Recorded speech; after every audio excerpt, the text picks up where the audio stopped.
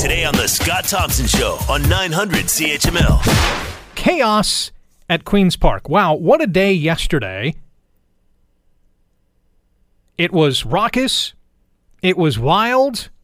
It was, at least in one regard, unprecedented.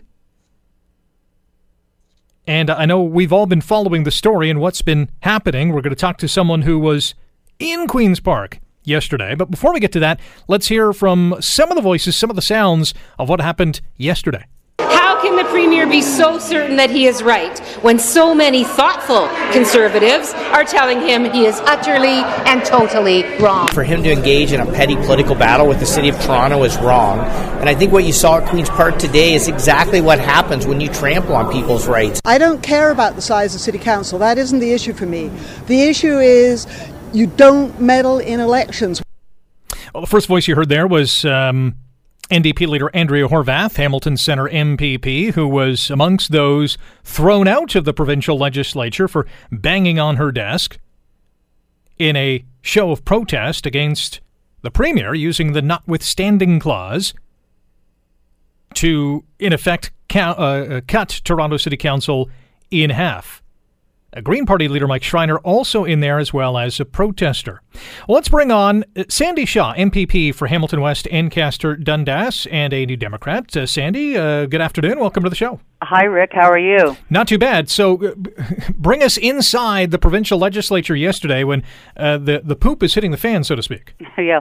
It was really unprecedented in a number of ways, as you said, and it really is something that I really never expected to be a part of.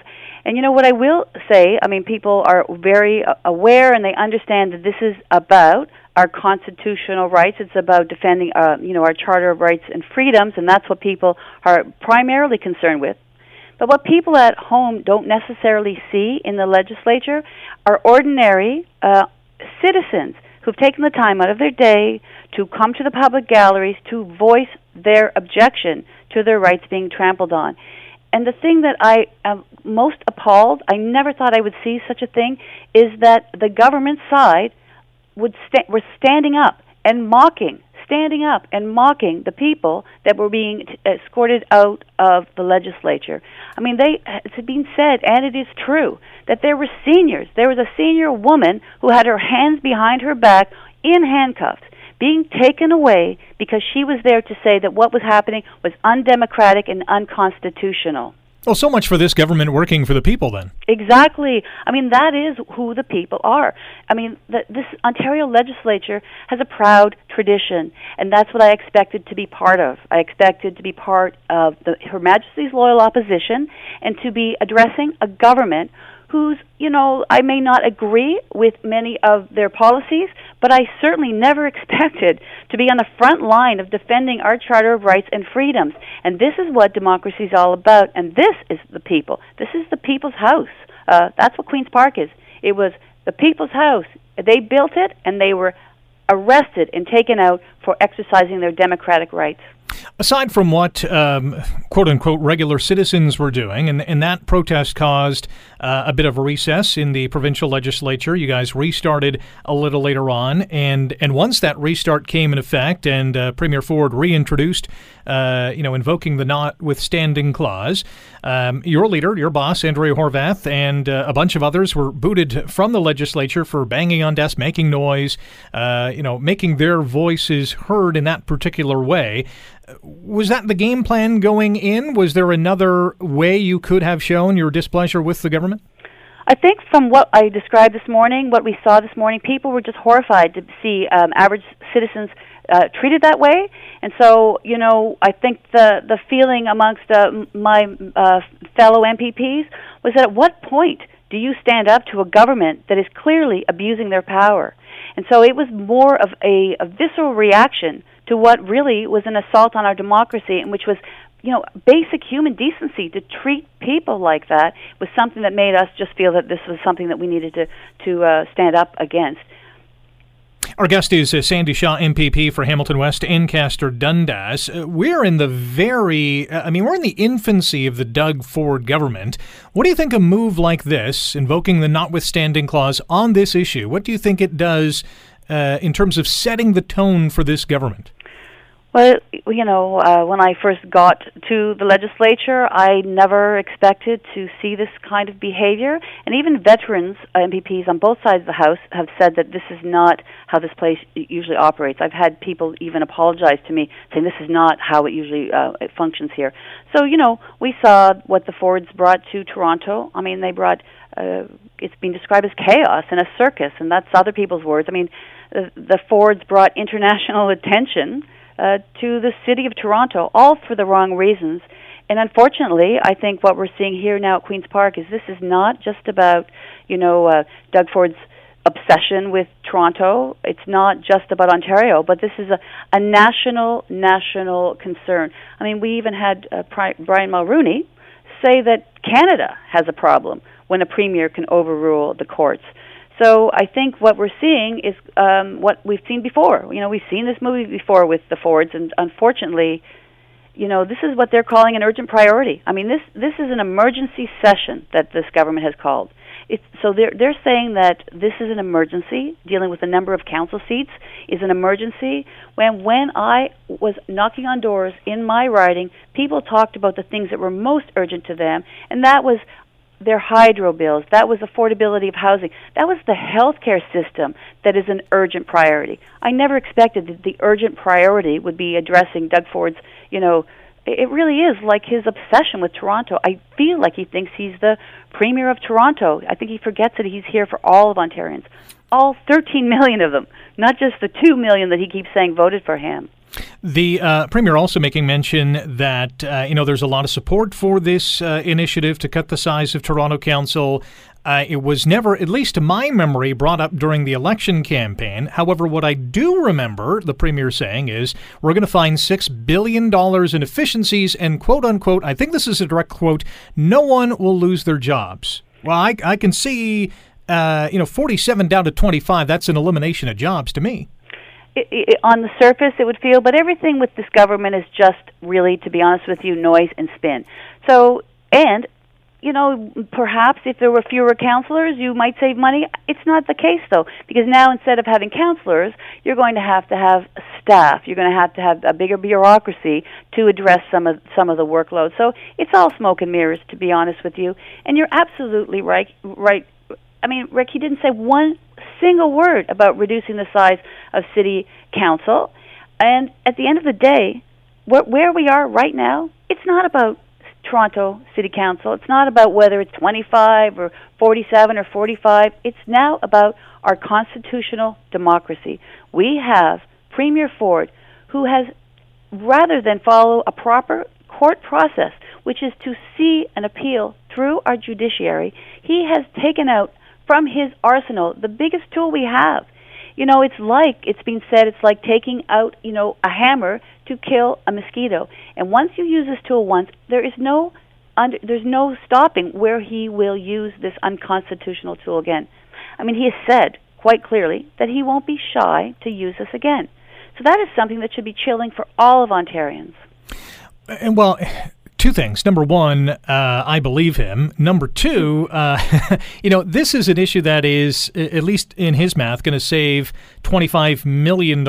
I mean, yeah, in one budget, $25 million for a city. I mean, a city of Toronto size, of Hamilton size, of whatever the case is, that could be put to good use. But in terms of the provincial budget, $25 million isn't really that much money. So to use the notwithstanding clause, for the first time in this province's history, for a $25 million save, that blows me away. Is that expression that it's so perfectly applied to this government that they know the cost of everything but the value of nothing. And what Canadians value most, again and again, the thing that we are most proud of is our democratic rights. Our Charter of Rights is a thing that is the envy of the world. And for this government to make this about efficiencies really is something that should be disturbing for all of us. And while we understand that people work hard for their money and people's lives are unaffordable, Doug Ford's governing by slogans is not going to help people. And at the end of the day, I would ask, how much money are they spending on legal challenges?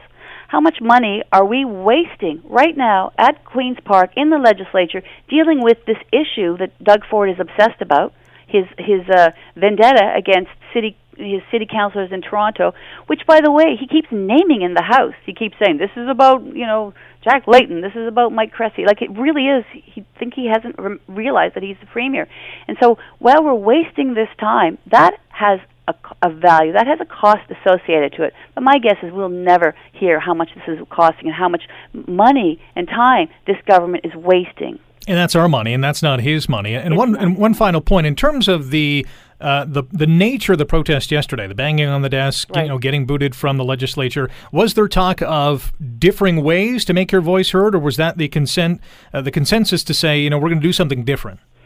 I think what we want to show as Her Majesty's loyal opposition, that this is a big job that we have, and people are looking to us. People are looking to us to be, as I said, on the front line of protecting our Charter of Rights and Freedoms. And so while this is one way of making sure that we are expressing complete objection to this undemocratic rule by this premier, there are many other legislative ways to address this. And in the coming days, we will be debating this bill. And we will see what the government has to say, how they continue to justify what they're considering an emergency, which is the number of seats that the Toronto Council has. Toronto is just one city. This is the whole province of Ontario has concerns. I mean, we hear in Hamilton. I mean, how many schools in Hamilton, for example, they have failed the lead test. So while Doug Ford is obsessing about Toronto, we have kids right now that are going to school with lead in the waters. They can't drink the water. We have kids that are being sent home from school because of the heat. Their schools are literally falling apart, like Ancaster High. And this is a government that's first act was to cancel $100 million set for those school repairs. So I would ask people to contrast what this government is saying is an urgent priority to what people's everyday lives are right now. Sandy, appreciate the time. Thank you very much. Thanks so much, Rick. You take care. You too. Sandy Shaw, NDP MPP for Hamilton West, Ancaster, Dundas. You're listening to the Scott Thompson Show podcast on 900 CHML. A union video that identifies replacement workers who crossed the picket line during an ongoing lockout in Gander, Newfoundland, has prompted a debate over the ethics of naming and shaming such workers. It's a minute-long video. It's called Meet the Scabs, and it was posted to Unifor Canada's Twitter and Facebook channels a couple of days ago, showing images and names of workers hired as replacements for the 30 DJ Composites workers who've been locked out of their jobs since December 2016. That's more than 600 days on the picket line. As of Monday, the Twitter video had more than 700 responses, many of them supportive, many others critical of the union's tactics, shaming the workers rather than the employer, with some of them saying that the video amounts to bullying. Well, let's bring in the president of Unifor. His name is Jerry Diaz, and he joins us now. Jerry, good afternoon. Hello, Jerry. Hi, how are you today? Hi, thanks for joining us today. Maybe we'll start with the most obvious question. Why did Unifor release this type of video? Well, because it was about time that we exposed the scabs for exactly who they are. A group of people without any moral compass. They've literally stolen the jobs from our members. It's because of them, in part, that our members have been locked out for over 600 days. And they're just gingerly walking by the picket line and driving through the picket line. And they're quite comfortable in their own skin. They're quite comfortable with the fact that they've literally caused economic hardships to 30 families. So we've had enough. We've taken the company twice to the board. They've been found guilty at the Newfoundland Labrador. The board have been found guilty of bargaining in bad faith, but the government does nothing. The company is doing nothing. And look, the bottom line is these people have undermined our strike and have really undermined the well-being for 30 families in Gander. So it's about time to expose them for who they are. So it sounds like this was a last resort tactic on the union's part. Absolutely. We've done everything. We've reached out to Premier Ball 4 times for meetings. I've reached out to him again just the other day. We finally got his attention because he went to the picket line to meet his citizens for the first time yesterday. But ultimately, this thing has to come to a resolution. And if we can't get the company to bargaining table through conventional ways, maybe we'll create some obstacles in the form of the video so that the scabs can look at the video, and if they have a stitch of decency, would start to see the shame and the embarrassment that is involved with this whole thing. Did union officials debate the morality or even the privacy concerns that this kind of video brings about? I mean, I'm sure you did. There isn't any privacy concerns. Oh, well, there's no question. We talked about it internally, but it was a gamble worth taking. I mean, ultimately, this whole issue was dealt with in a Supreme Court decision back in 2013 with naming, publishing scabs. And the bottom line, a picket line isn't like ballet school. I mean, it's it's going to be very aggressive, and we're going to use whatever tactics we can in order to get our members back to work. And ultimately, these scabs are quite comfortable stealing somebody's jobs. When is that okay? When is it okay for somebody just to steal somebody's job? So I'm fascinated that so much of the debate is about, oh, poor scabs. Oh, look, they named them. Oh, my gosh, they put pictures of them. I don't care. The facts are is these people have stolen other people's jobs and deserve to be called out. So do you think this last-ditch effort is going to work, is going to have the effect that you want it to, in terms of the employer saying, okay, well, these replacement workers are gone, let's bring in all the other people? Well, we're hoping to find a solution. This is exactly about getting the employer back to the bargaining table, but they're reluctant to do that as long as they have scabs crossing the picket line performing the work.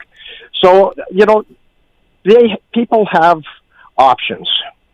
If you all you need to do is Google the Gander website for jobs. There's all kinds of jobs available. But these are people that have purposely chosen to cross a picket line to steal someone else's job. So if Meet the Scabs didn't get their attention, then maybe Meet the Scabs, the sequel, will get their attention. But we are not backing off. These scabs deserve to be singled out for the cause that they've caused an entire community, and we're not going to back off.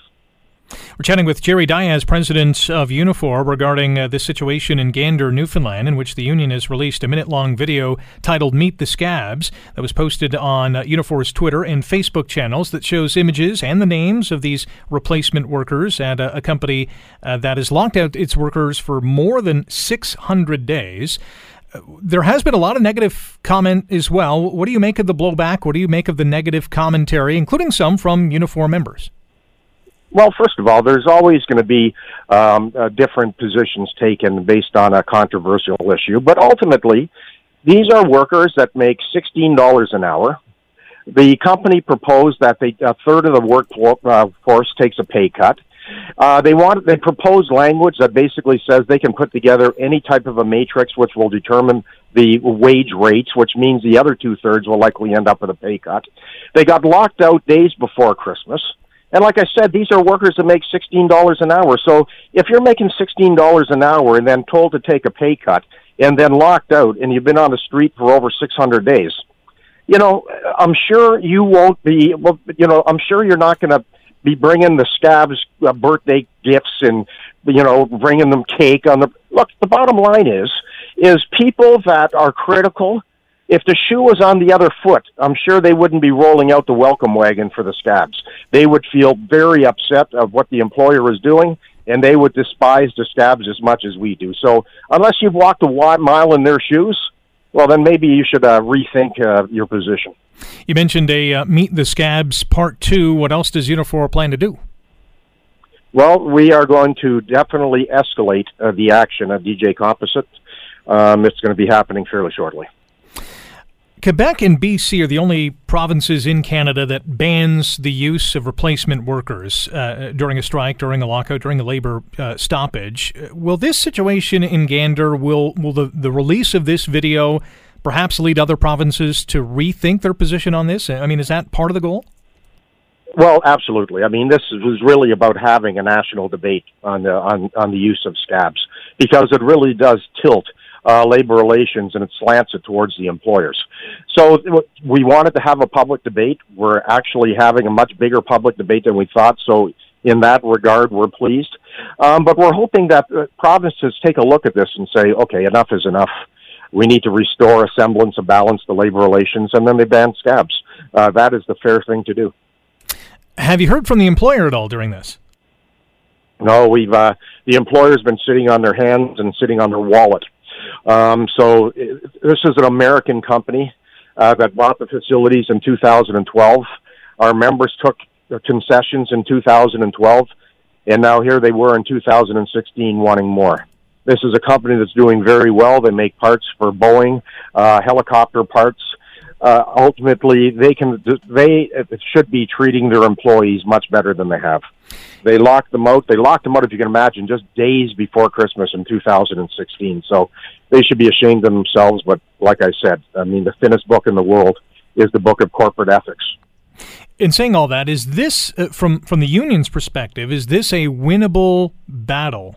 Do you see the workers that once worked at, the locked-out workers at 30 DJ Composites, do you see them one day getting back on the job at that plant?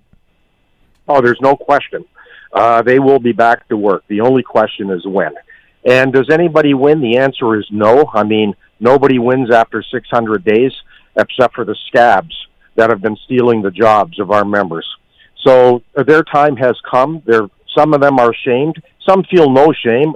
Adam May Rogers, one of the scabs, put our video on our personal Facebook page. So anybody that says, oh, geez, they're being intimidated, they're being harassed, she put it on her own Facebook page. So ultimately, you can't be scaring her very much.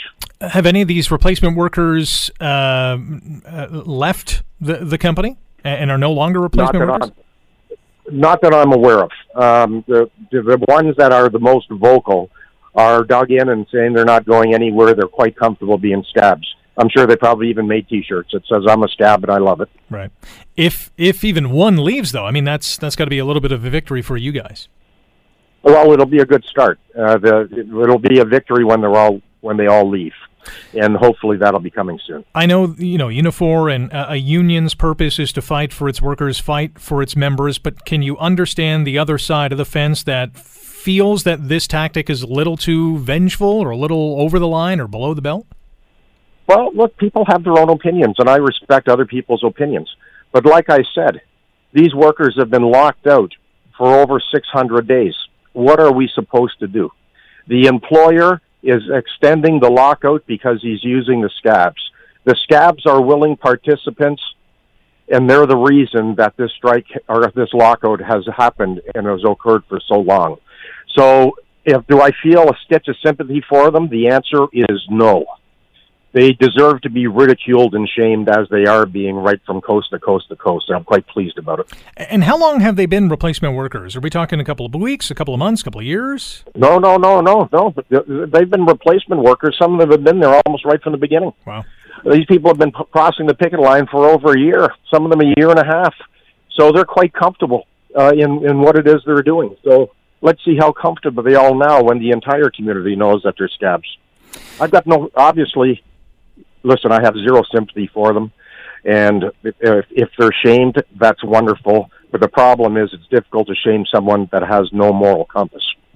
What kind of impact do you think this kind of video will have on their future employment? Because you say, you're optimistic that the workers of this company are going to one day return. What's going to happen to these handful of others who have crossed the line? Are they going to be vilified going forward? And is that the whole? Is that part of the goal? Well, look, that's not a part of the goal. The goal is, frankly, to get them to stop crossing our picket line. Right. I mean, what happens to them? It's their own. It's their own decision.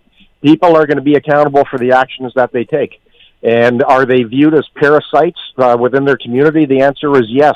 Are they being vilified by their neighbors? The answer is yes. Do I feel a stitch of remorse for them? The answer is no. Jerry, great discussion. Good luck with Phase 2. I'm intrigued to see what it's going to look like. No, it's going to be beautiful. Have a great day. You too. Unifor President Jerry Dias joining us here on The Scott Thompson Show. You're listening to The Scott Thompson Show podcast on 900 CHML. Shocking news earlier this week from the Canadian Football League and the Hamilton Tiger Cats in particular, with the abrupt resignation of Dan Black, more popularly known, as I try to get that out of my mouth, as Pigskin Pete. He's carried on the Oskee Wee Wee tradition for 10 years, And earlier this week said, that's it, I'm done. Posted a message on Facebook, long story short, saying, quote, my family is my focus, and I need to dedicate all the time and energy to that now. Now, I have not found out the reason for the resignation.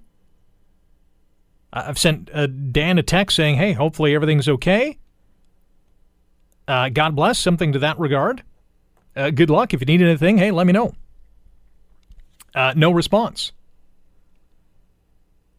Got a message from the Ticats. They, at least the individual that I was interacting with, still have no idea why Dan Black, a.k.a. Pigskin Pete, has stepped down, has resigned his post. In the meantime, and we may never know the real reason why, but in the meantime, the Tiger Cats are saying we will be carrying on this tradition. Our historic team cheerleader, if you will remain with us. This entity is going to stay as a part of our franchise, which I wholeheartedly agree that should be the case. Teams with these types of traditions, this type of legacy, must continue it. I mean, this is when you think of the Ticats, you think of obviously football. They play in the Canadian Football League. They play in Hamilton. They wear black and gold. And somewhere down the line, in terms of, famous players or coaches, comes Pigskin Pete. Now, where he is on that ladder, is debatable. But that's one of the identifiable factors, or one of the identifiable entities that you think of when you think of the Ticats. Oh, yeah, Pigskin Pete. That's their main cheerleader. The old Oskee Wee Wee chant. So what do you want from the next Pigskin Pete? What should this individual be? What do they have to look like? What do they have to do? What does it mean to you? Well, it means a lot to our next guest, and a whole lot more people, really. But our next guest is Brad Nielsen, a member of the Cat's Claws fan club, who joins us now. And Brad, usually it's you calling me, but today it's us calling you. Yeah, how about that? Oskee Wee Wee. Oskee Wee Wee. Brad is a regular caller of the fifth quarter after Ticats games, and we love chatting about football with him. So today we thought it was a great opportunity to chat football with Brad because he's with the Cat's Claws fan club, another historical entity connected with the Tiger Cats, as is, the Box J Boys, and the list goes on and on. Maybe we'll start with your reaction to the announcement earlier this week from Dan Black. Well, I think everybody, just like everybody else, I was surprised. To be honest, I was watching him the last game there. The health didn't seem to be that much of an issue. He wasn't looking well, but I think, whatever his reasons, he has them, and as fans, we have to respect that. I did a blog and an on-air commentary about Dan the other day, and, at first, taking over from Paul Weiler, there was a segment of the fan base that wanted nothing to do with Dan Black. He wasn't a good Pigskin Pete, bring back Paul, we like him more than Dan. But I think Dan really grew into the role, and I think won over a large segment, if not all, Ticats fans. Well, true. Dan was actually TC prior to being Pigskin Pete. So he'd been with the organization for a while and cheering us on and getting the crowd going long before we knew it. I think it was just more of a shock when Paul decided to retire and hey, we need a new Pigskin Pete. Paul did it for, 30 years, 40 years? Yeah, he was 1976 to 2006. So that's a pretty good run. Yeah, only Vince Wirtz was there as long, if not longer. Actually. Longer, yeah. Yeah, Vince started in the 20s, and he went for, I think it was 40 years, and then his son Bill took over, and he went for another, I think it was 9. Yeah, he was. Bill did it up until 75, and then Paul took over. Yeah. It's going to be a little weird Saturday. Definitely. It just, we need somebody like Dan or, Paul or whoever running around the stadium, just getting the fans going. fans do get a little bit of lax and bored during the plays and the commercials that we put up with these days, and he just gets the fans going and keeps them going. And it's an important part of this franchise, and for anyone who thinks it's not, if you've never been to a Leafs game at now it's Scotiabank Arena or Air Canada Centre previous to that, or even Maple Leaf Gardens, they had officials, if you will, in the crowd starting "Go Leafs Go" chants. I was at the ACC this past season for one game because that's really all I can afford. And it was the first time that I had been to a game in a long time, and I never really encountered this, but they have people go around the arena and starting the "Go Leafs Go" chant just to pump up the crowd, get them back into the game, get that, that roar in the crowd. And Pigskin Pete is really no different, a vital piece to getting the crowd energized in whether the game is entertaining or not, just making the fans feel more part of the game. Oh, most definitely. Dan was especially good at, he'd kind of sneak up on a section that was just kind of being quiet and get them all going again. We had we went down to Toronto there last weekend and beat those nasty Argos. And, the whole time, there's Ticat fans screaming Oski Wee Wee, and it could be heard all over the stadium. It's, there's a lot of teams that don't like to hear that. We're chatting with Brad Nielsen. He's with the Cat's Claws fan club, and we're talking about the resignation of Dan Black, also known as Pigskin Pete, who carried the role and wore the bowler hat for 10 years and abruptly retired or resigned earlier this week. And we still don't know the reason why, and we do hope that if it is a health issue or whatever the case is, we want to wish him the best of luck, and our thoughts are with him at this time, because it's probably not an easy, well, not probably, it was not an easy decision for him to make, because A, he loves the team, loves this city, loved the role, loved being Pigskin Pete and carrying on that tradition. So hopefully everything is okay, and we just send our positive vibes his way. There was an interesting tweet, I think it was today or even yesterday, from Pete Diakowski, saying that, no, I'm taking my name off the list. I'm not going to be the next Pigskin Pete. Obviously saying it in jest, but that got me thinking, maybe the Ticats, at least for the rest of the season, should have a celebrity kind of Pigskin Pete. Bring back a Peter Diakowski or a Marwan Hage or, ex-player or ex-coach or whatever the case is, and they could be Pigskin Pete for that day. You think fans would kind of take to that? I think it might be possible. A lot of fans don't realize how much of a commitment that Dan made to the role. It's not just at the games. There's public appearances, and the guy gets recognized everywhere he goes. Hey, Pete, how you doing? Kind of thing. So there's a lot more to than just a free ticket to the game and getting the fans going and being a super fan. There's like I say, there's the public aspect of it as well.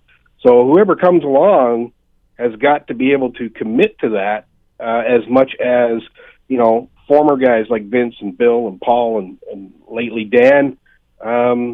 It's not just an evening job at the game.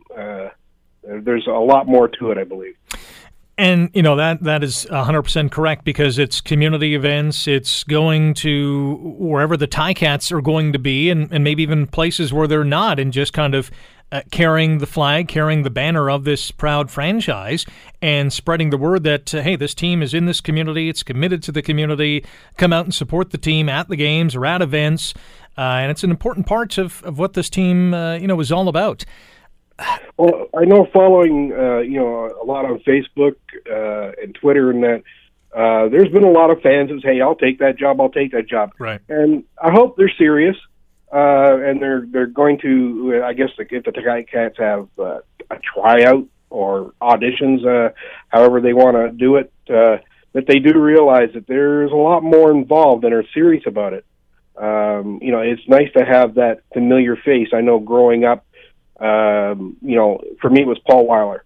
Mm-hmm. And, it was always, didn't matter where you went in the city. He told stories of he was on a boat cruise down in the Caribbean, and someone said, "Hey, Pete." So there's that. There's the public recognition that has to go with it, and you have to be willing to do that and put up with the somewhat lack of privacy wherever you go, I guess you could say. Yeah, it is, as you said, more than just being at the game and riling up the crowd. There's a lot of community work that goes into it. And Dad did a phenomenal job, as Paul did, as Bill and Vince did as well in their time in the role. I think you just definitely have to really be dedicated to the role. Yeah. That it's not just being that super fan and being out there every game and chanting Oskee Wee Wee. As we said, there is a lot more to it. And hopefully, the Ticats, find somebody soon before the end of the season would be nice. Obviously, it's not going to happen against Calgary, but like you say, maybe we can get a celebrity or a former player or something to come out and do the job for the game, and we'll go from there. It would be sad not to have one. It's been a tradition since 1920, so. It can't go away. That's all there is to it. Yeah, it's more than worthwhile to keep this position. There's no doubt about it. And the Ticats have said that they are, and that's the right decision to make. Anyone who reads Scott Radley's column in the Hamilton Spectator would have really had an eyebrow raised, and it got me thinking that if the next Pigskin Pete is a woman, do you think fans would take to that? Eventually. I know it sounds sexist and old-fashioned, but I mean, it's just one of those things that, it's always been a man, and it would take a lot for older fans. Younger fans, I don't think would have a problem with it, but the older fans may just be like, well, it's going to be strange if it is a woman. Right. I wouldn't mind it. I think it would add certainly a different perspective to the Pigskin Pete or Pam or whatever you want to call that person. Yeah. But there's that aspect to it. Then you got to come up with a whole new name, because then it's no longer Pigskin Pete. But you're also showing the fans that this is 2018 as well. This position has been occupied by a man for so long. Why can't a woman do it? Oh, I have no doubt that a woman could do it, but like I say, I think there would be I guess you could call it rebellion, that hey, it's not Pigskin Pete anymore. Yeah. And it's always been Pigskin Pete. So, there'll definitely be some rough spots if that should be the case. I'm sure the best person will win the job. And who knows? There might be a Pigskin Pete and a Pigskin Pam. There's that possibility as well. I mean, we had TC, we brought along Strike. Right, yeah. So, hey, why not? You could have one on one side, one on the other side, switch around, do whatever. It's a possibility to work. I know the organization has had problems with the cheerleading aspect of it in the last couple of seasons. Hopefully they can get that straightened out, and we don't lose this tradition that we've had for so long. Well, it should be interesting to follow, that's for sure. Just some quick thoughts on this Saturday, Ticats and Stamps. Ticats. Well, in terms of you know what, Rick, I think it's going to be a solid game. Yeah. But the way the boys have been playing at home, I think the defense is going to step up, and Mr. Bo Levi Mitchell is going to maybe go down a few times, and I think the defense will hold them. It's going to be a back and forth game, but I believe the Cats are going to come out on top on that deal for sure. I am going to play devil's advocate and say this team just simply cannot beat the Stampeders, and Calgary's going to walk away with a win. Okay, well, remind me to give you a brain duster next time I see you. You better call me on the fifth quarter Saturday evening. I shall, and I shall be gloating. Talk to you then. Thanks, Brad. All right, Rick. Thanks a lot. Have a good one.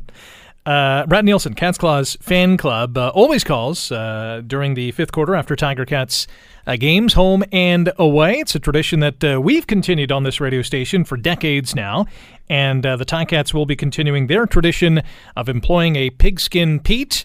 Who knows? It could be a woman. This franchise has done some very inclusive things over the last number of years. Brad brought up the cheerleader aspect of it. They no longer have cheerleaders. It's more of a cheer team or a war team or whatever they call it now, with men and women. Some of them are still dressed provocatively, if you will, or underdressed, if you will. But they have a different kind of scope and scheme to what they do to rile up the crowd, if you will. But again, it's good to see that the Ticats are going to continue this tradition. The Scott Thompson Show, weekdays from noon to 3 on 900 CHML.